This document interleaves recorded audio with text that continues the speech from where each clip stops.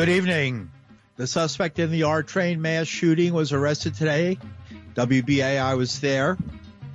The race for governor of New York is thrown wide open as the lieutenant governor is arrested by federal agents, charged in a campaign scam, and a change of government in Pakistan. Is the hand of the United States responsible? With these and other stories, I'm Paul DiRienzo. The alleged suspect in the shooting on the R train during the rush hour yesterday morning was apprehended on the Lower East Side early this afternoon, the East Village neighborhood known as part of the Lower East Side. This was sound of the arrest.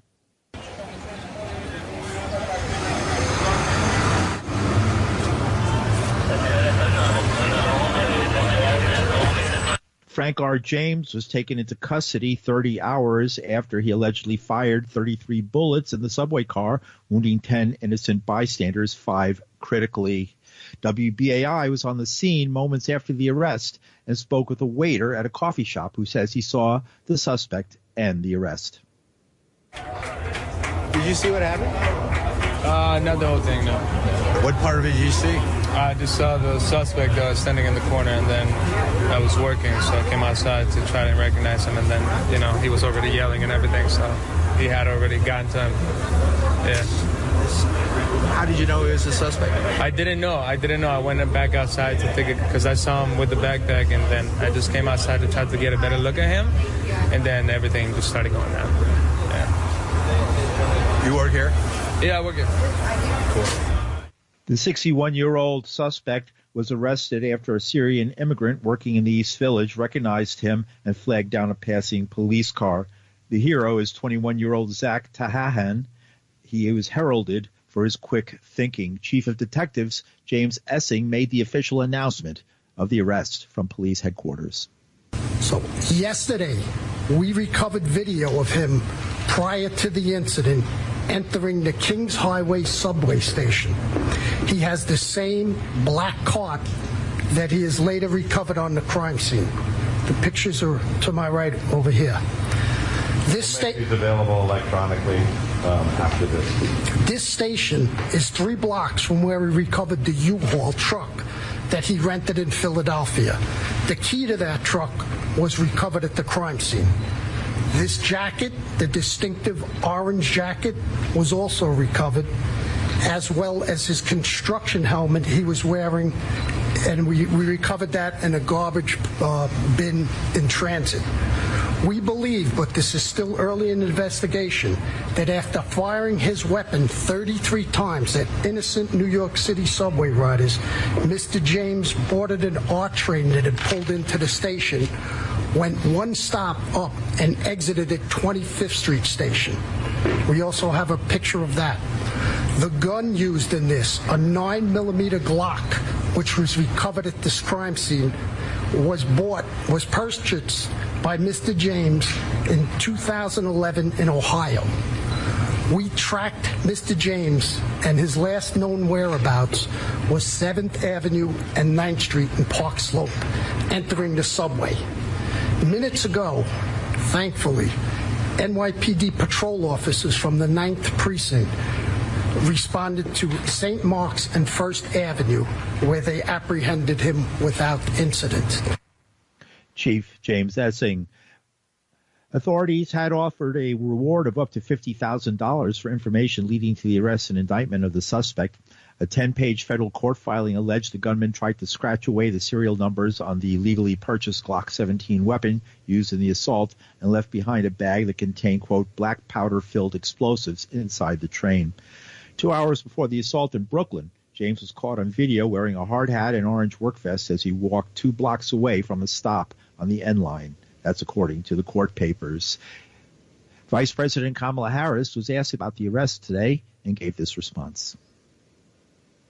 I applaud all of the law enforcement officials, the first responders, and the New Yorkers, the civilians who were showing such heroism yesterday, such concern for their fellow person, and we will see what comes next in terms of the investigation and consequences for what happened yesterday. There's no question it was tragic, but it also did demonstrate the incredible work that is being done by first responders, by law enforcement officials, and by the community, in this case, New Yorkers. The motive, that was the vice president. The motive behind the shooting spree remained unclear, with James slipping away from the chaotic crime scene. A police source says it's a miracle no one was killed. The investigators, as reported earlier, recovered 33 9mm shell casings from inside the subway car. And we'll be following that story as it develops. And in more news having to do with arrests yesterday, Governor Kathy Hochul claimed today that Lieutenant Governor Brian Benjamin's indictment on federal bribery charges came as a surprise. Hochul says she made the best decision possible with the information she had at the time she chose Benjamin as her lieutenant governor. Benjamin resigned yesterday, hours after he was arrested. The indictment says Benjamin, while state senator, allegedly offered steered a $50,000 state grant to Harlem real estate developer Gerald Migdal. An attorney for the Southern District of New York is Damian Williams. He had this to say yesterday. Today we announced that Brian Benjamin, the Lieutenant Governor of the state of New York, has been indicted for bribery and related offenses. Mr. Benjamin surrendered to law enforcement this morning and will be presented this afternoon before Magistrate Judge Wang. This is a simple story of corruption. We allege that Benjamin struck a corrupt bargain with a real estate developer referred to in the indictment as CC1. Benjamin allegedly directed a $50,000 state grant to a nonprofit organization controlled by CC1. And in exchange, Benjamin received tens of thousands of dollars of campaign contributions from CC1. Those contributions were directed both to Benjamin's state Senate campaign committee and to Benjamin's New York City comptroller campaign. Taxpayer money for campaign contributions. Quid pro quo. This for that. That's bribery, plain and simple. But that's not all. We also allege that Benjamin repeatedly lied to cover up the bribery scheme, including by falsifying campaign forms and misleading city regulators. And we allege that Benjamin repeatedly lied on the vetting forms that he filled out before he was appointed lieutenant governor. That's a cover-up. The FBI had this to say. In early 2019, Brian Benjamin began planning his campaign for New York City comptroller, while also running for re-election for the New York State Senate. In order to procure funding for this campaign, as alleged, Benjamin asked an individual, identified as CC1, as Damian noted, to procure several small donor donations. In exchange for these donations, Benjamin used his official position as New York State Senator to allocate discretionary funding to an organization controlled by CC1. Again, that is your quid pro quo. Throughout the course of this scheme, Benjamin remained aware of at least some of the fundraising efforts, and accepting numerous small donations on its own is not illegal. But it is, however, illegal to exploit one's official authority by allocating state funds as part of a bribe to procure these donations, and to engage in activity to then cover up that bribe. As alleged, Benjamin's conduct directly circumvents those procedures put in place to keep our system fair. And for those reasons, he's facing federal charges today. This remains very much an ongoing investigation. And that was the FBI telling about the charges leveled against a former lieutenant governor at this point, Brian Benjamin. Complicating matters, Benjamin will remain on the Democratic ballot for the June 28th primary despite his resignation. There is a bright spot in all of this, though, says tax rights activist Jim Henry. Benjamin stood in the way, he says, of a reform that might have a chance now. It would be a sales tax, or to collect the money, because the sales tax does exist and has since 1905, to collect the sales tax on stock transfers, about a small fraction of a percent, we're told, that hasn't been enforced since shortly after the law was passed in 1905. Jim Henry had this to say.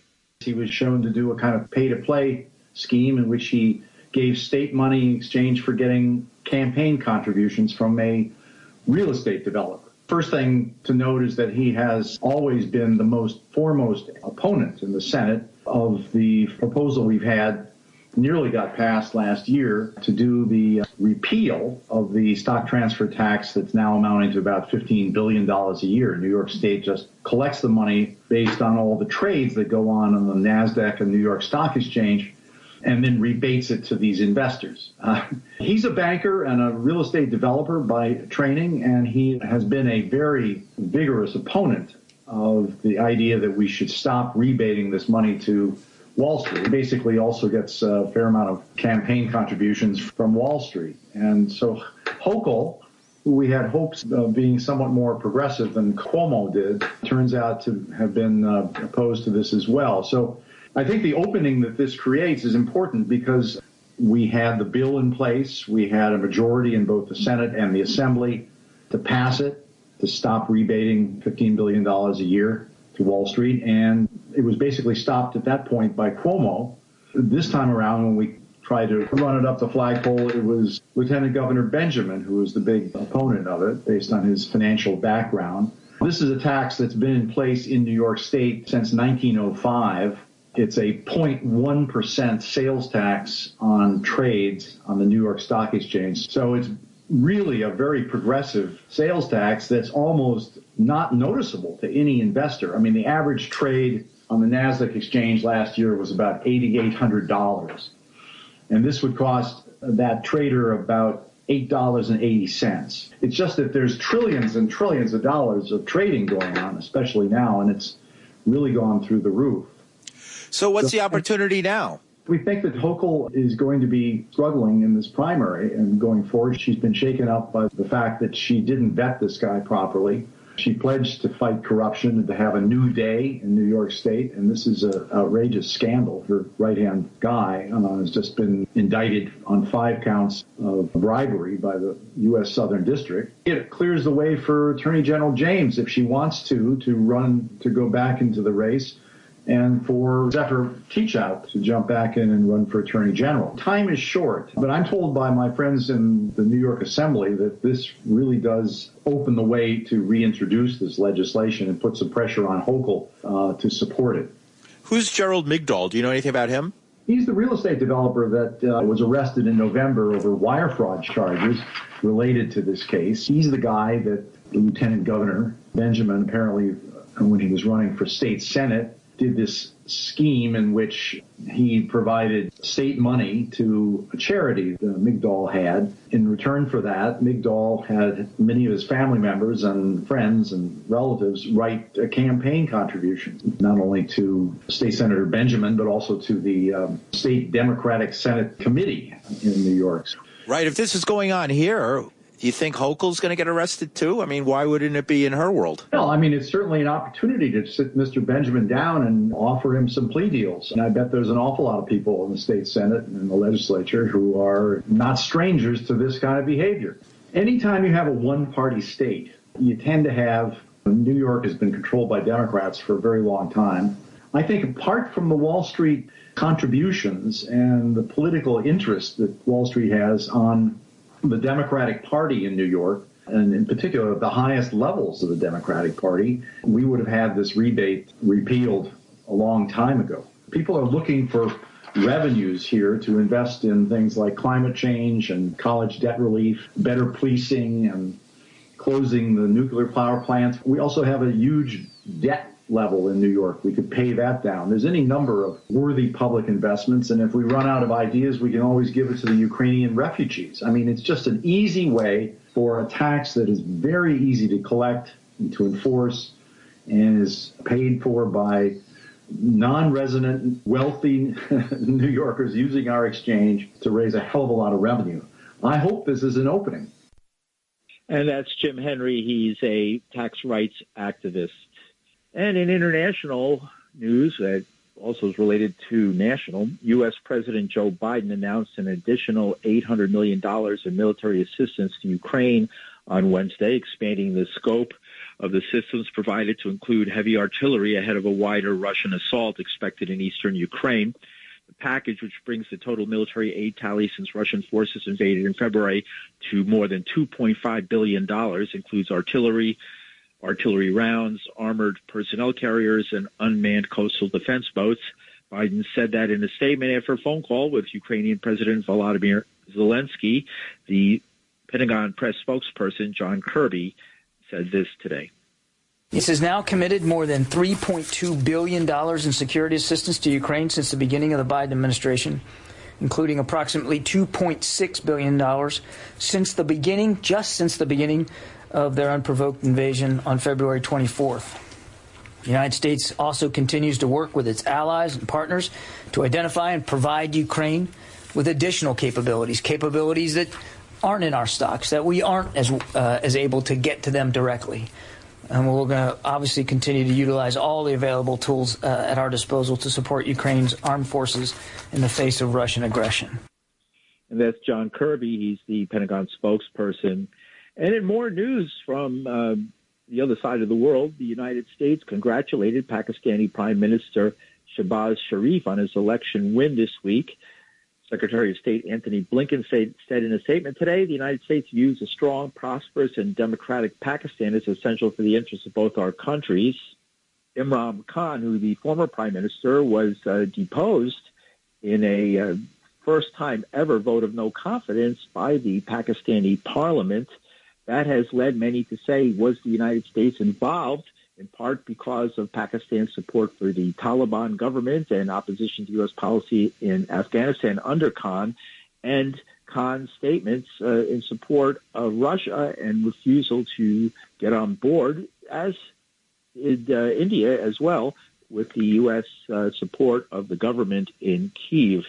We spoke with Junaid Ahmad. He's a professor of religion and world politics at the University of Lahore. He joins WBAI from Islamabad.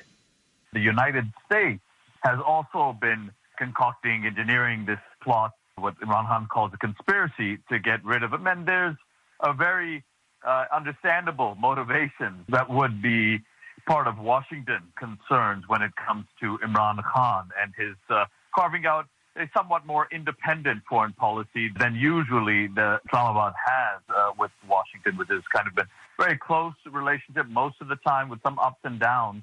But clearly Imran Khan, who had been a critic of the war on terror since 2001, he has continued to try to carve out an independent foreign policy. And of course, that seems to be intolerable for the United States and for the many domestic elites as well, including what now seems to be the participation in this attempt to get rid of Khan, the participation of the Pakistani military, specifically the chief of Army Staff.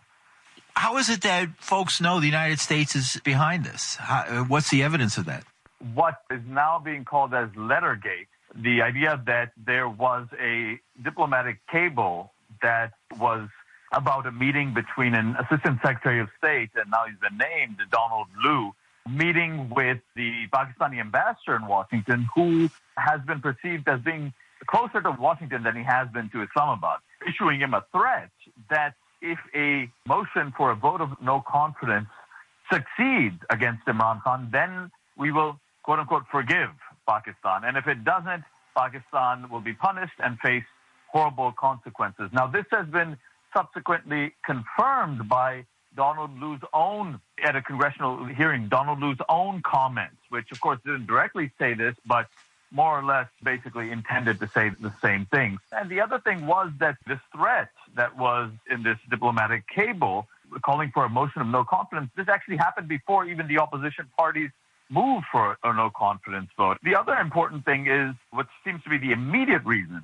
why the United States and other Western capitals were incredibly angry was his position on this, the Russian invasion in Ukraine. So he has tried to stay neutral. He has called for a diplomatic resolution, maybe the Chinese mediating, but he has not been willing, like many other countries, including America's close ally, India, to condemn it. He was in Russia on the day of the Russian invasion of Ukraine. Of course, he couldn't foresee that. And since that time, he has been pressured to condemn, which he has refused to the extent that he was issued a threatening letter by European ambassadors in Islamabad to which he said, "We're not your slaves." What about the role of the military? That's been incredibly interesting, Paul. We did not know exactly what was going on, but we did see the signs that a Pakistani military that otherwise was with Khan, or at least was okay, fine with Khan. I think that it's a gross mistake to portray it as if Khan was ever their puppet. They had similar views on certain aspects of foreign policy. From the beginning of last year, we actually saw pretty clear signs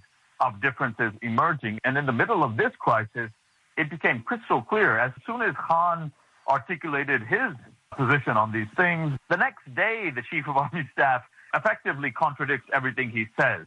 So it became clearer and clearer that at least the top brass, so the military high command, some of it was against Khan. But at the same time, it seems like the military is deeply divided, where probably the majority of the officer corps and soldiers are with Khan. The United States, as well as many elites in Pakistan as well, have always called him Taliban Khan, a gross kind of caricature of him and his positions. His position was very simple, that the invasion, occupation of Afghanistan and its spillover effects, which were massive in Pakistan itself, were both immoral and counterproductive. It's not so much that he's now recognized the Taliban, it's that he's always maintained this position. What happens next? This is the interesting development that's happened over the past 24 hours. So this certainly is not the end of Khan's political career, and if this movement is sustained in support of him, it could compel the new government that's now emerged to hold early elections.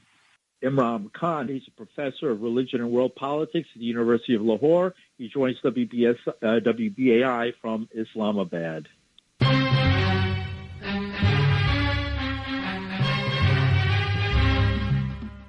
And that's some of the news from New York City. I'm Paul DiRienzo. Thanks for joining us.